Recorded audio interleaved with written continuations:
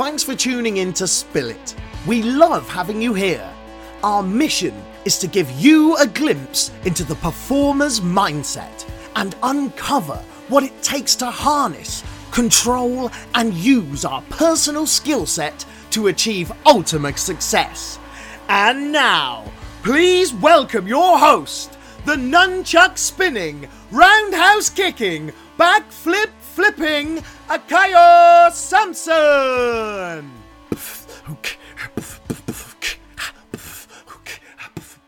Nunchuck girl. Hey guys, it's your girl Kaya, and you're listening to Spill It. It's the show that gives you a glimpse into the performer's mindset and reveals the person behind the persona. Joining us today in the virtual Spill It studio is LA-based indie rocker Maddie Ross. Described by Billboard as the best DIY rock star you've never heard of, her self-released debut album went on to be named Billboard.com's 5th best album of 2019. Maddie began writing and releasing songs in 2014 upon discovering her queer identity. Until that time, Ross hadn't seen liking girls as something cute or romantic because she had no model for it. She stated that growing up, the word lesbian meant something shameful at worst and tolerable at best. It became her mission to release music showing feminine, powerful queer women in a positive, fun light. Ross's inclusive lyrics and upbeat music have been praised for filling the gap in representation that she lacked in her own youth. Before we get started, I want to shine the spotlight on Music Cares. Music Cares understands that members of the LGBTQIA+ community may face challenges in obtaining medical treatment such as discrimination from medical providers or insurance companies. They've noted that elevating LGBTQIA+ people in the music industry is much bigger than any song, artist, or album. It's about providing tangible aid to a marginalized community. That's why Music Cares Health and Human Services team hosts programming both virtually and in person year-round, which tackles the need of the music community as well as offering financial, mental health support, and addiction recovery assistance for those who qualify. To learn more or access resources, visit www.musiccares.org/gethelp. If you can, give, and if you need support, reach out. Maddie, thank you so much for joining me today. Oh my gosh, I'm so excited to be here. Thanks for having me. It was 2019 when I saw you last, opening for Katie Tunstall in Toronto. That must have been a really fun tour, but how did you get that gig? Oh my gosh, it was really unexpected the way this gig came about. I had been putting out music for several years and was kind of establishing myself, but really hadn't toured at all. I was mostly playing shows in LA. And I saw Katie Tunstall post about the Girls Just Want a Weekend tour. I saw a bunch of people posting about it online, and I'm a musician, and I'm also just a huge music fan. And I saw this poster that had all these awesome women on it. And I just retweeted it and was like, this looks freaking incredible. Oh my God. Like something along those lines. But I didn't know KT. I just retweeted the poster and was like, this looks rad. And then this is like 1 in 10 billion times in the world when this happens. But a couple hours later, I looked at my phone and I had a DM, and Katie Tunstall was like, Wow. hey, I saw your retweet, and then I ended up clicking on your profile and checking out some of your music, and I really like it, and I was wondering if you want to come on tour with me. Wow. And I was like, at first I was like, is this spam? Like, I was like, this has got to be some kind of, this doesn't happen. And I clicked and it had a blue check mark, and I was like, oh my God, it's really her.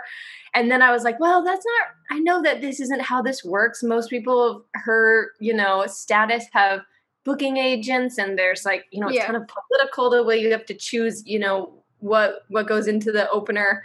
And I was like, oh, maybe I'll probably get an email in a couple of days from a manager or something being like, we're so sorry. She shouldn't have invited you. Like, good luck. I just didn't think it would actually happen. But she really is just that in control of her career and that generous. And she picked me out of such, she saw me on the internet and invited me.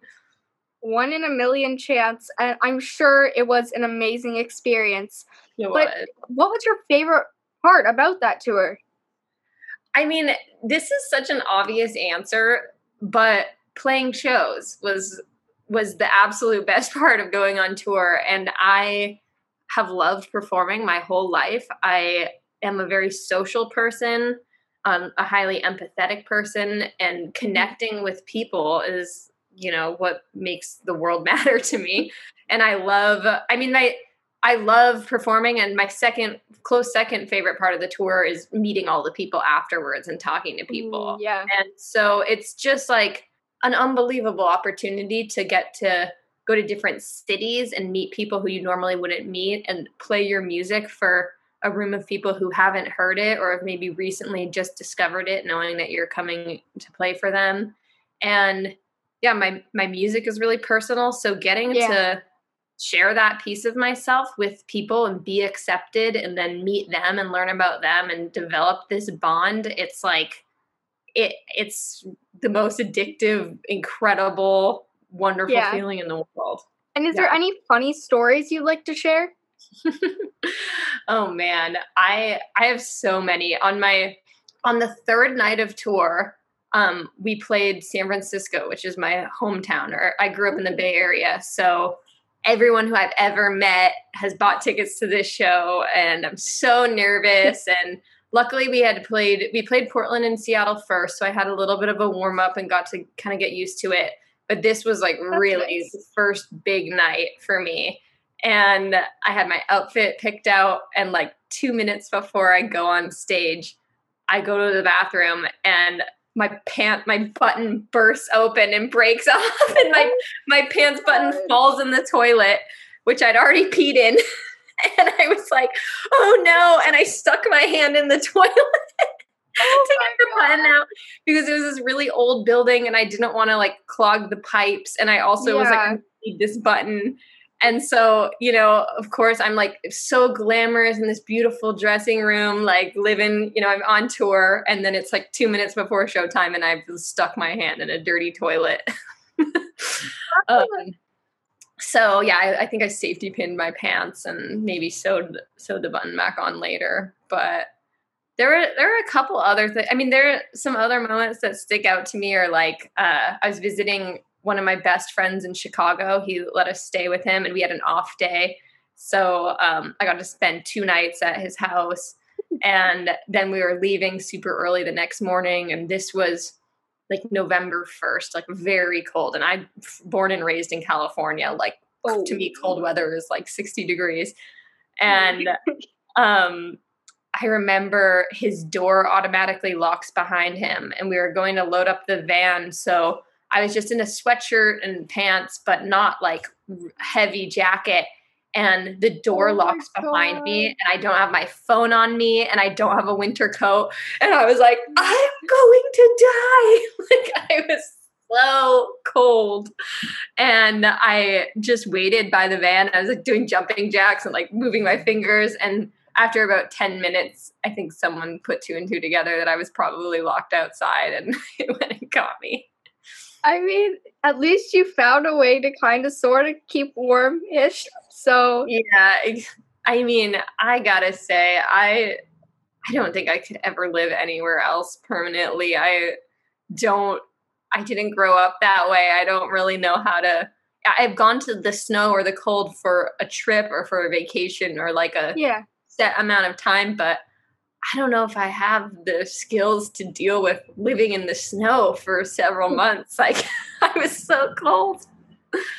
Right. My favorite part is how you would come for vacations to be in the snow, and then there's so many people here in Canada that will leave during the snow months, so they don't have to deal with the snow.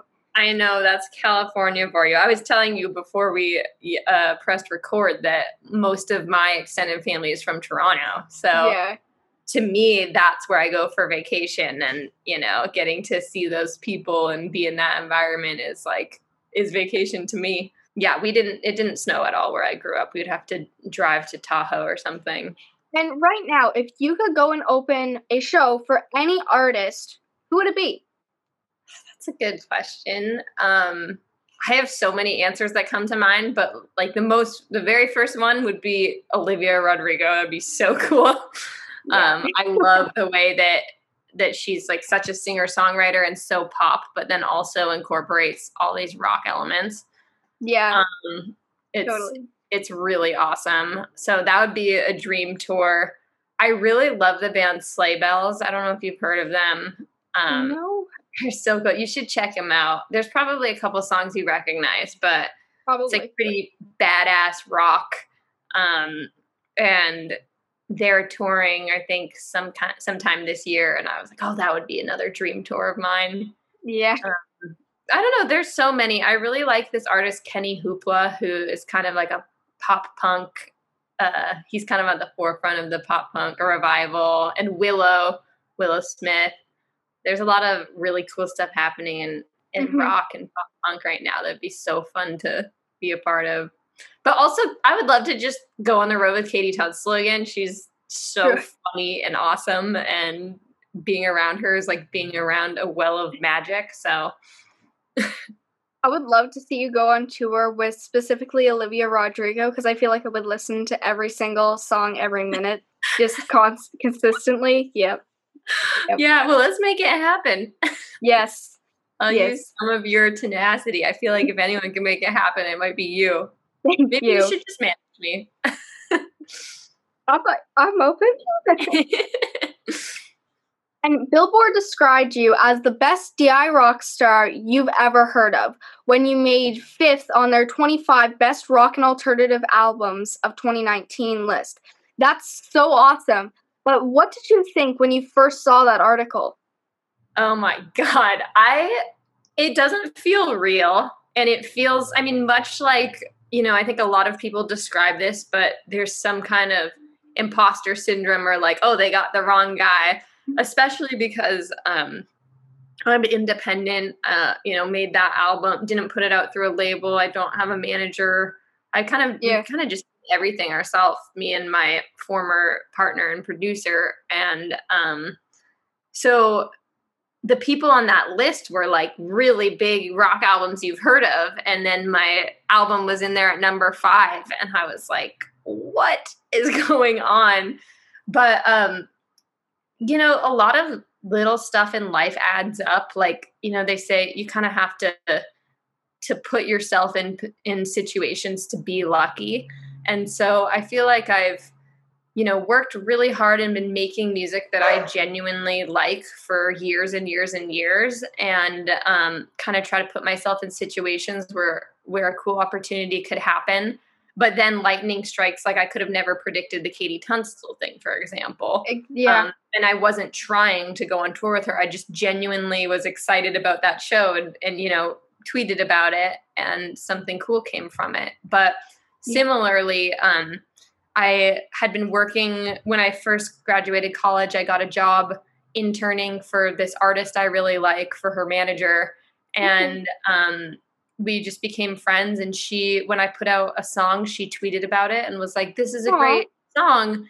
And then this writer at Billboard, who was a fan of that artist, saw her tweet and was like, oh, I'll check out this other person. And he was really excited because it was like very undiscovered. And I had like 200 followers on Twitter or something. And he got to discover what he thought was a cool artist that way. And so he used his platform to write this ginormous feature in Billboard. And then he kind of just championed me, and he put me on that list of best rock albums. And like, just so out of nowhere, this person became my fan and a huge supporter. And it was like this lucky miracle. Wow.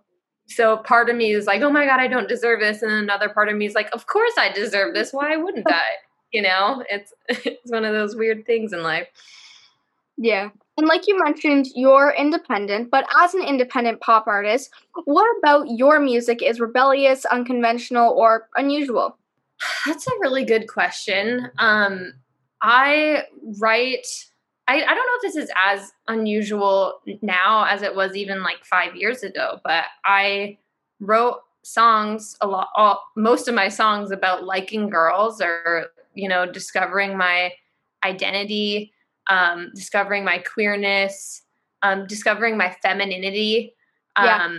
I'm a pretty feminine person, and because of that, I think it took me a really long time to realize I was queer, because I kind of fit into the boxes of just like a straight girl, or what we've been presented as, a normal, Exactly. girly, happy, whatever. And so I think just being honest and unapologetically female or unapologetically queer, and being positive and happy about it rather than like sad or tortured, to me that was really rebellious, to unabashedly say like, this is my love story and it's adorable, I'm not embarrassed about it, it's really cute that I fell in love. To me that felt rebellious and unusual, and it's luckily getting less and less unusual. I think there's a generation rising that is way more unapologetically queer, and that's awesome. And I hope that one day it's not unusual at all. That's really a big hope of mine also, is that one day it's not unusual to be writing about, for example, like sexism or homophobia or queer or anything like that. I think that's really a big dream. I think of multiple people, but also my own. Yeah, absolutely. Yeah, I think the world seems to be changing in many ways, often for the better, sometimes for the worse, but I think the general trajectory is for the better, And now let's shake things up with our first Spill It segue, which is a speed round of Would You Rather. 3 questions, 30 seconds on the clock. Are you ready? I guess so. All right. Would you rather have telekinesis or telepathy? Oh my gosh. Telepathy. Really? Why? I would love to be able to get inside people's minds and communicate or know what they're thinking. I think in general, I'm a more cerebral person than I am like here in the physical world. And that would be the best superpower, I think. True. I feel like it would be a lot of fun also, like when you're thinking about your best friend or something, you could just be like, I wonder where you actually want to go shopping with me, not just agreeing with me. Or like something like that. Like what movie do you actually want to see? What do you actually want to do? Yeah, exactly. I think it'd be fun too. Would you rather watch nothing but Hallmark Christmas movies or nothing but horror movies? Hallmark Christmas movies. Same. I feel like I can watch like one horror movie a year, but I couldn't only watch. Same. I feel like I would just never sleep again if I watched only horror movies. So yeah, I'm gonna Yeah, you would become like the jumpiest person. Your nerves would be so grated. I cannot. Yeah, that's too much. I'm gonna have to definitely agree with you on that one. And our final Would You Rather question: Would you rather have a mullet for a year or be bald with no wigs for 6 months? I think I'd rather have a mullet. I have like some weird bumps on my head. I feel like my head is not a perfect sphere. I would definitely like to see a mullet. I think that would definitely be great. I would just like to see that on you. I think that's I'm kind of into the mullet look. Tegan and Sarah had mullets, and they're my like biggest, musical inspiration from growing up. So I could pay homage to the mullet. I would rather just keep my, hair as it is, but that wasn't an option. So, and back to our other questions. In an article with Teen Vogue, I read a quote where you said, I had so much trouble accepting that I was lesbian because I didn't grow up seeing someone like me. Could you tell us more about what it was like for you growing up?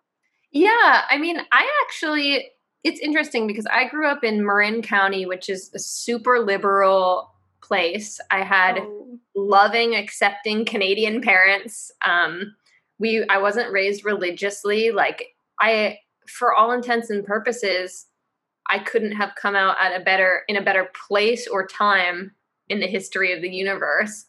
And yet it still was really difficult. And it was certainly not as hard as coming from an overtly homophobic environment, or, I wasn't ever scared of being rejected by my family.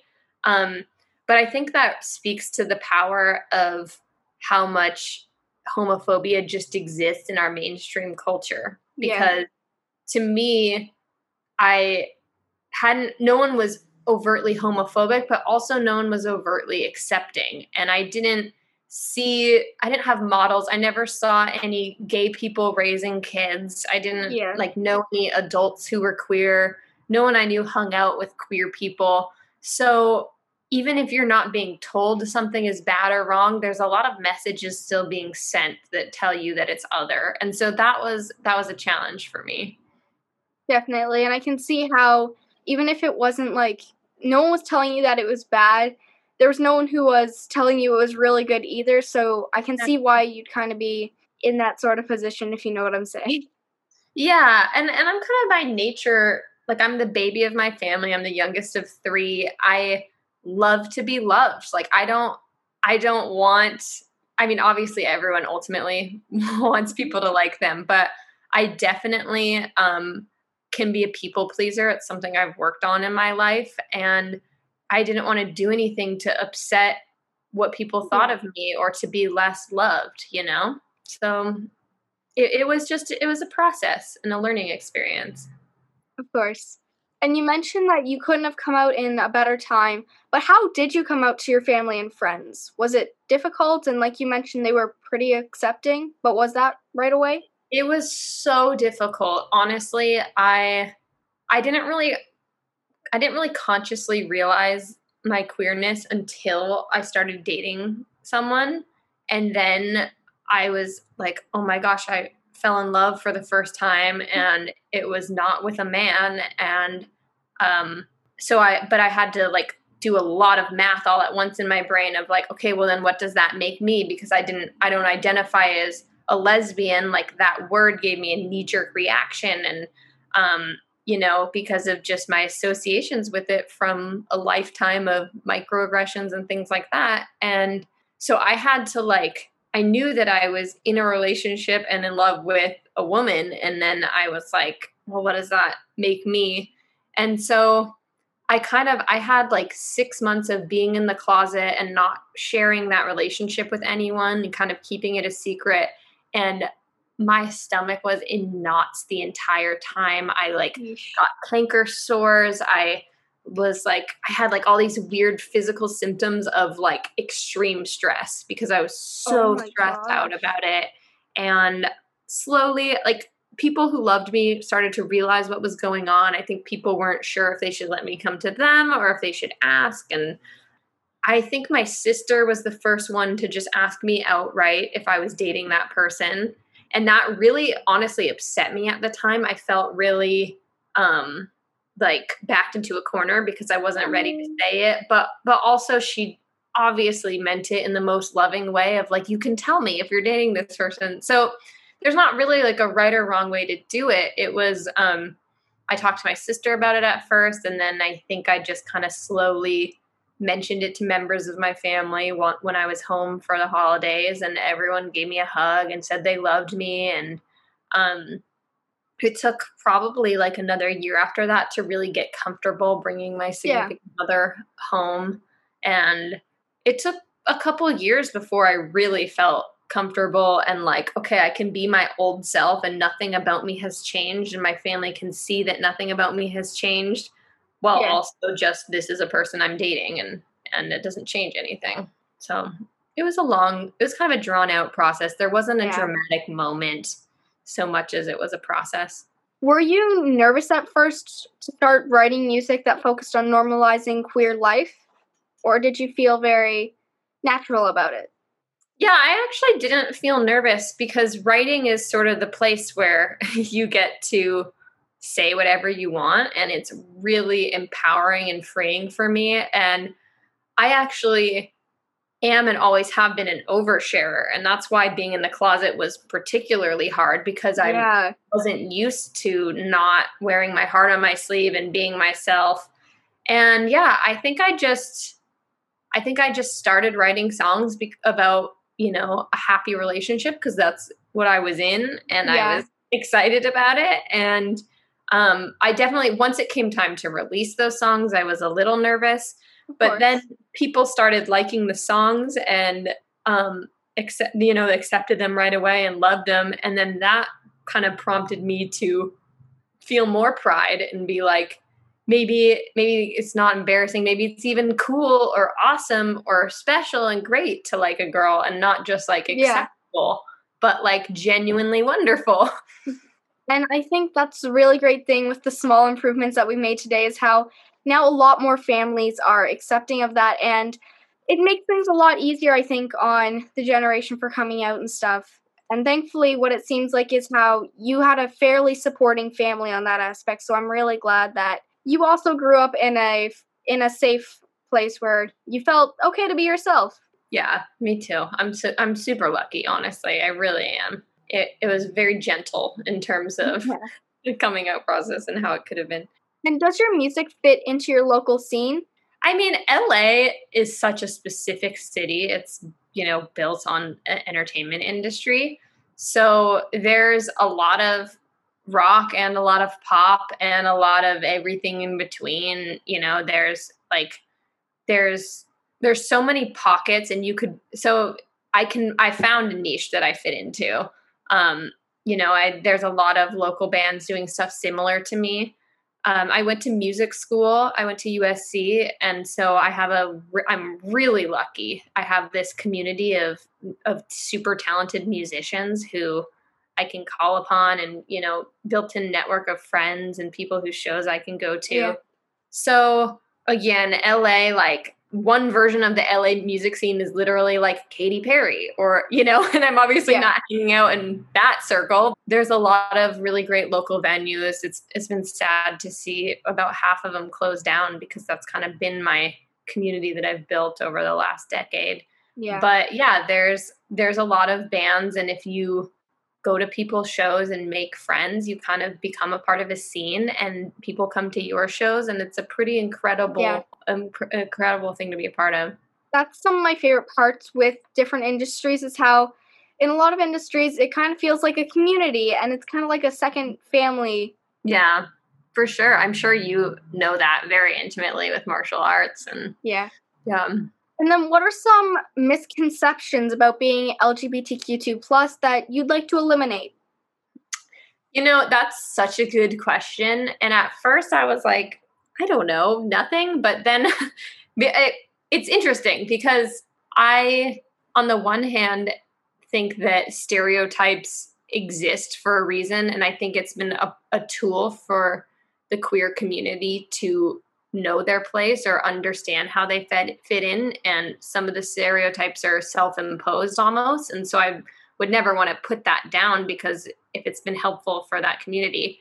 But one thing that really bothers me, and that I would love for people to understand, I think a lot of cis hetero people try to figure out how a gay dynamic or a queer dynamic fits within a heteronormative structure. So they'll be like, oh, who's the girl and who's the guy in the relationship, for example. And I'm like, well, actually, we're both women. So there isn't one. And it actually doesn't fit into, this model that we've all grown up with. And that was hard for me to unlearn. And I'm in a relationship right now with a really awesome woman, and there's no dynamic of like, you take out the trash and I do the dishes, or, whatever small role, things like that. It's like, no, we're both women, and everyone has an inner masculine, inner feminine, everything in between. And we're just ourselves, and we're in a functional relationship, and we're just two people. I definitely think that that's a really good kind of stereotype that you would want to get rid of. I personally haven't experienced it, but I've definitely heard stories about how people are constantly getting asked, well, who's the guy in the relationship, or who's the woman in the relationship? And so I definitely think that's a good one. Yeah, I mean, it's such an obvious answer. It's neither, but I think that we like to, I mean, even people within the queer community, that dynamic might work in some relationships. So again, not trying to knock it, but yeah, I would love for us to just not see relationships as being so hetero to begin with, to just like expand our understanding to just be two humans coexisting and being partners. And in the coming out process, what would you say is the best thing for allies to say or do to support? That's another tough question. there's not really a one size fits all, but from my experience, kind of what I was talking about earlier, not hearing people outright say they hate gay people, like not doing that isn't enough. You're not an ally just because you're not physically harming or abusing or, people in this queer community. It's like being a vocal, visible ally.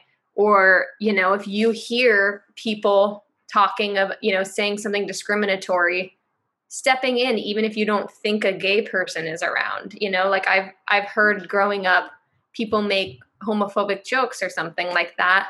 And people I love didn't step in and say, hey, that's not cool. And so even that sends kind of a subliminal message to me, okay, so they're okay with that. Or, being a visible ally, you might not yet know that someone you love or, a young person around you or something like that, like you might be sending a message to them that years and years down the line will still really hurt and will affect your relationship to them. Yeah. So that was a perfect answer. I definitely think that's definitely something that I feel like a lot of people struggle with, is just because you're not hating on something doesn't mean that you support it in a way. Yeah, exactly. Yeah, you can't be passive. You have to actively be a lover and a change maker and a supporter in all things, really. These are really good questions, by the way. Thank you. And then how would you suggest that people find a way to feel safe in a school, community, or industry where they're out, but the environment isn't so tolerant about how they feel? That's another really hard question, because I think safety is really important, and it's easy to say as a blanket statement, you should be who you are, you shouldn't worry. But the reality is, like, trans women, especially trans women of color, have higher murder rates than, any other demographic across the country. There's genuine threat to people's safety or well-being, physical well-being, emotional well-being. And so if you're in an environment that really is dangerous, my advice would be to put yourself first and protect yourself emotionally and physically, and know that there is a whole ginormous world out there of loving people, and there are communities, and there are people advocating for you. There are people who care about you who you don't even know yet. So that little bit of hope, I think, is an important part. But then beyond that, if it's a less extreme situation, then I think if you can be unapologetically who you are, you're sending signals to someone who isn't that brave yet, or who has that part of themselves laying way more dormant. And, everyone, I think there are way more queer people out there than we even realize. And as we become a more accepting culture, more people feel safe to come out. So yeah, I think being who you are and might start attracting a community right to you, rather than you having to go seek one out yourself. Definitely. And now it is time for Spill It segue number 2, called Fact or Fiction. As quickly as you can, answer the following questions. Okay. All right. Number 1, fact or fiction? Trust is really important to songwriting. Fact. Fact or fiction? DIY music has to be low quality. Oh, fiction. And finally, fact or fiction? You set up an official Ears Bunny website where your fans can go to air their own grievances with past partners. Fact. And on the topic of the Ears Bunny website, how have the stories been, and have you seen many fans feeling comfortable to reach out, and how's the whole website been going? It is so cool, honestly. That was kind of a really fun idea that my producer had as we were getting close to releasing the album. We're like, what's a fun way we can engage people? And so this song, I went through a really awful breakup, and really was my first big breakup of my life, because I, was queer, and the people I kind of dated before I came out, it was just kind of small, not really, I was never in love. So this was my first really big heartbreak that came at age 27 or 26. So, I wrote kind of a massive, angry, revenge breakup song and talked about the ways I was really mistreated in that situation. And then I was like, I had this outlet to express myself, and it felt so good just to know other people could hear it and that I could express myself, and on the receiving end, people responding and being like, oh my God, I went through this too. Like, for me, the only way to get through pain is to, share it with others and lift each other up. And so then I was like, that sucks that you would have to be a musician or some kind of artist in order to get that catharsis. I think it'd be awesome if everyone listening could also share. Yeah. So there's this website where you can go and you can say grievances about your ex and share them. And it's pretty much that. It's just a blog, and you can scroll through and you can see some awful stuff that people's exes did, or just funny stuff like, they only ever ate chicken tenders, which is a funny example. It's just a chance for people to air their grievances. And then just before you released Ears Bunny, you released Vroom Vroom. Mm-hmm. What has been the most challenging aspect of your current releases? Well, I learned kind of the hard way that this is a really, really difficult time to release music right now.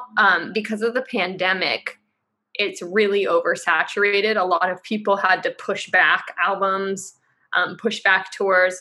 So there's like at least 2 to 3 times the amount of music being released right now, as usual, in kind of the indie rock world and in the pop world. So the market is really oversaturated. A lot of people were trying to put out summer singles and lead up of fall albums because they're hoping to be able to tour them in fall and spring of next year. I think I a little bit suffered from just all of the noise and everyone putting stuff out. But also at the same time, I hadn't released an album since 2019. I didn't want to sit on stuff. I really wanted to put it out as I had it and remind people that I'm here and making music and, engage with my fans, make new fans, hopefully.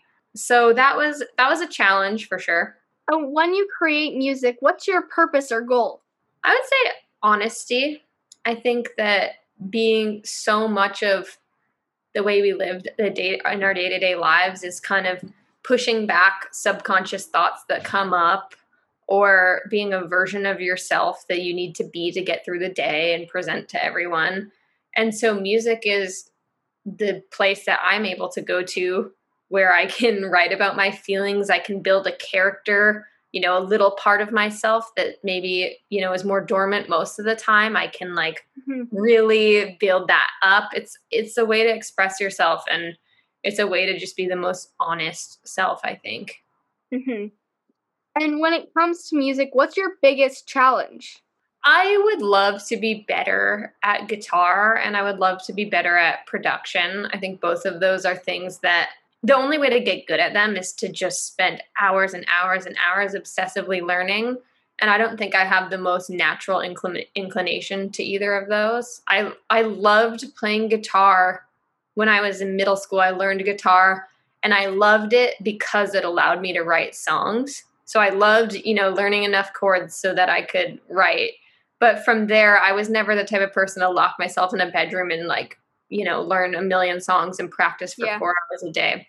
So those are things that I would love to get better at, and I try to build out time to do them. But it would definitely be a lot easier. I would be able to do a lot more on my own if I could demo out songs more myself or produce some of my own stuff. So that's a hurdle for me that I would love to get better at. And then what can we expect from you within the next 6 months? Any more releases planned or future gigs or touring? Honestly, I really don't have a good answer for that. I put out these 2 singles and kind of just wanted to see what happened releasing singles, because I've always put stuff out with an EP or with an album in mind. And so I wanted to not wait for that. I wanted to just have music out. And now once I did it, I kind of see the benefits to having an EP or album that you're building towards. So kind of in the last couple of weeks, I've decided that I really want to write an album, and I've been doing a lot of writing sessions. I have some local shows booked, but I don't have any tours booked. I would love to get an opening slot on a tour of some kind in, January or February. That'd be awesome. And hopefully I would have an EP or album to release along with it by then. So I like external motivators. Like if I had a tour coming up, I would be like, okay, well, my album just has to be done by then and work backwards from there. So like this song to do this day, etc. So I'm in an in-between period, which is fine. And I'm trying to allow myself that space while also being like, okay, I need to like know what the next thing is and start planning it. I have a little bit of both urgency and also patience of just knowing things fall into place and what will happen will be what was meant to happen. And another question is, in your background, I believe they're light up bunny ears. Are those the ones from your ears? Those are the ones. Yes. Here, let me show you. One of my best friends from middle school, actually. Among other things, she directed the entire video. She styled me. And she also, there we go. That's them. She also soldered this in her garage with her dad. She was like, oh, it'd be cool to have a neon sign. And then she just looked up how to make it and made it. And then she gave it to me. So now I have it proudly in my office. Now you have a neon bunny ear sign. I love it so much. I really like it, actually. Thank you. I know, it's pretty cool. And I honestly am blown away because I'm not the type of person who's good at soldering. I'm like blown away that she made it herself. It wouldn't have even occurred to me that you could do that in the garage. It didn't even cross my mind that someone made that themselves. So genuinely good for her. I know. It's awesome. And now it is time for our final Spill It segue, number 3, called Just a Minute. I'm going to give you a topic, and your task is to talk about that topic for 1 full minute. Are you ready? I was born ready for this. I could talk for 10 minutes on any given topic. All right. Your topic is allyship. Go. Well, we already talked a little bit about this, but I think that it's not enough to not be homophobic. That's the bare minimum, and it doesn't fly.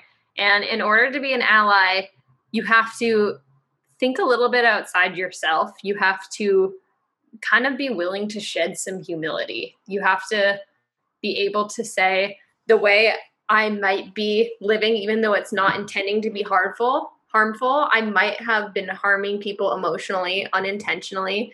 And you have to be willing to look inside yourself and say, I have to make some changes here. Yeah. And that goes for me. As a member of the queer community, you're not exempt. And I've learned a lot about trans people and non-binary people that I didn't know when I first came out. And you're not, just because you fall into maybe one marginalized category does not mean that you're doing a good job of allyship or of understanding other people. I think that you have to educate yourself. And I know that for some people that might be difficult. You might not know where to begin, and everyone learns differently.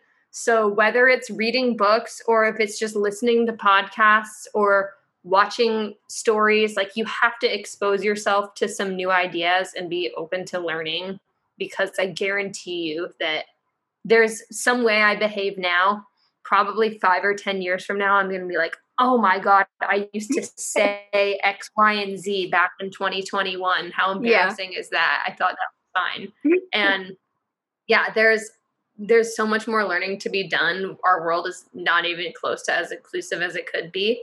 And I think we all just have to be open and receptive to listening to people when they tell you that something you're doing is harmful or marginalizing them. And now it's time to get to know you better with some of Spill It's Just Curious questions. All right. If you had to be shipwrecked on a deserted island, but all your human needs, such as food and water and oxygen and shelter and everything, were taken care of, what 2 items would you want to have with you? I don't know if this counts as an item, but I would really like to have my dog with me. Is that allowed? Yep, that's allowed. Okay. Yeah, he's my companion, my best bud. I think I would be really lonely on a desert island, and I think I would really want my dog there. And what's the second item you get to bring with you? Probably a journal or something where I could write. I think I would need some kind of outlet to keep me sane and to keep me sharp and thinking and express myself. Either that or like access to a podcast subscription of some kind, because I listen to a lot of podcasts and it really fits in with my learning style. I think I'm a really social person, and I learn things by hearing people have conversations and hearing people talk. So I don't know though if that's cheating a little bit to say unlimited access to all podcasts. I don't know if I have to choose one episode or something. If you brought like one iPad that just so happened to have a subscription to a podcast or something, then technically it's not cheating. Exactly. I mean, yeah, if I was on a desert island with my dog and a bunch of podcasts, I could hang for a long time before I'd start to feel antsy. All right. If you could compare yourself with any animal, which one would it be and why? I recently was compared to a koala bear, and I think that probably fits because they're like really just cuddly. They're kind of like snuggly dogs, you know? I'm the snuggliest person you've ever met. Every person I see, I'm like burrowing into them and I always want to hug.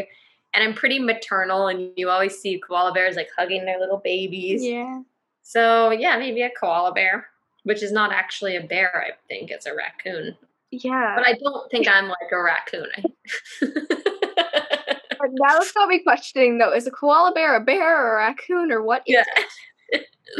I guess we'll find out. Someone will probably tell us in the comments. All right. If your pet could talk, what would they say about you?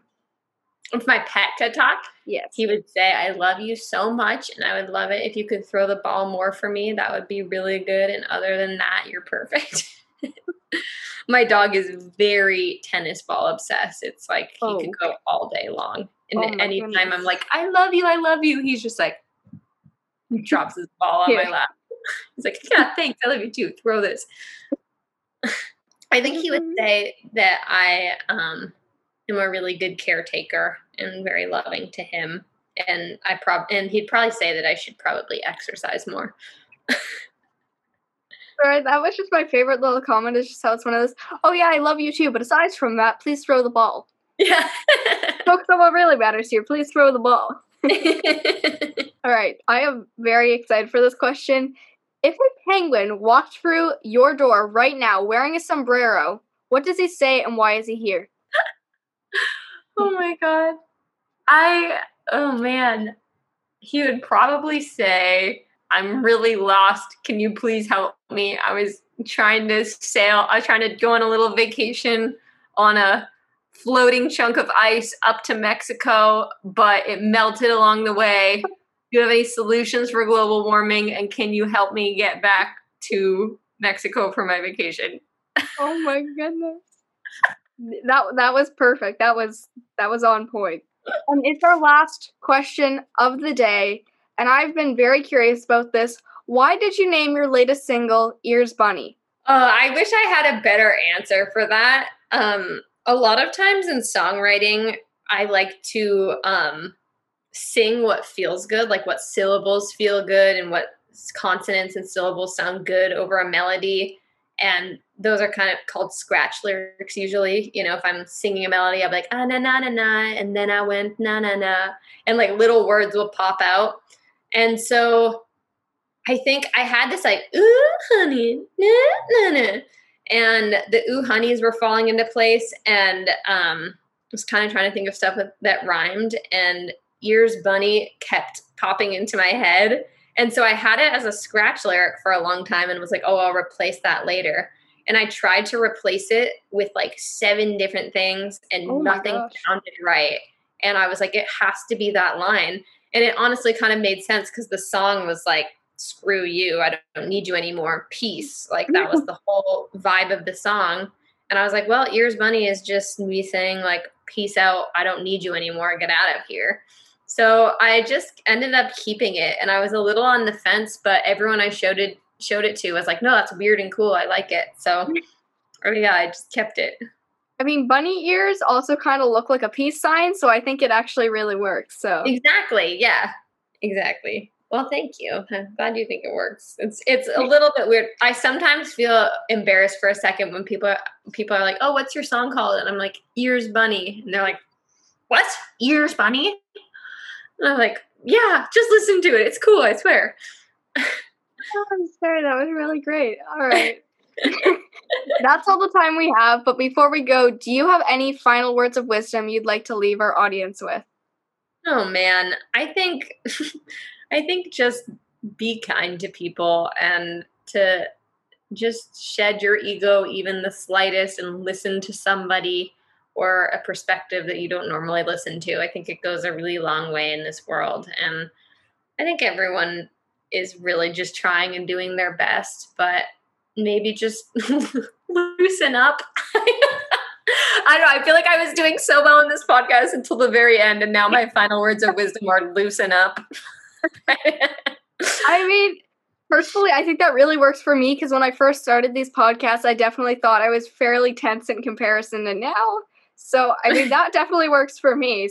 I'm so impressed with your interviewing skills. This was time just flew by. This was you're kicking butt. You're doing an amazing job, as you do with most things. And once we're off air, where can our viewers find you? My Instagram is @RaddyMoss, which is my name with the first letters flipped. So, and then Maddie Ross on every streaming platform, music platform. My name's spelled Maddie. My last name Ross, Ross. So yeah, if you Google Maddie Ross, it's pretty easy to find. There is a character in that movie called True Grit, named Maddie Ross, so occasionally she'll pop up too, but yeah, I am not the cowgirl from the movie True Grit. I'm the other one. Fantastic. Thank you so much for being ready to spill it with us, Maddie. I really appreciate you taking the time to be here with us today. Thank you. This was so fun. Thanks for having me. All right. This week's episode has come to an end, but the fun doesn't have to stop there. If you have any questions, suggestions, or feedback, head over right now to Instagram, Facebook, and YouTube. Like, share, and get involved. Until next time, stay awesome, stay driven, and always be ready to spill it. Nunchuck girl. Roundhouse.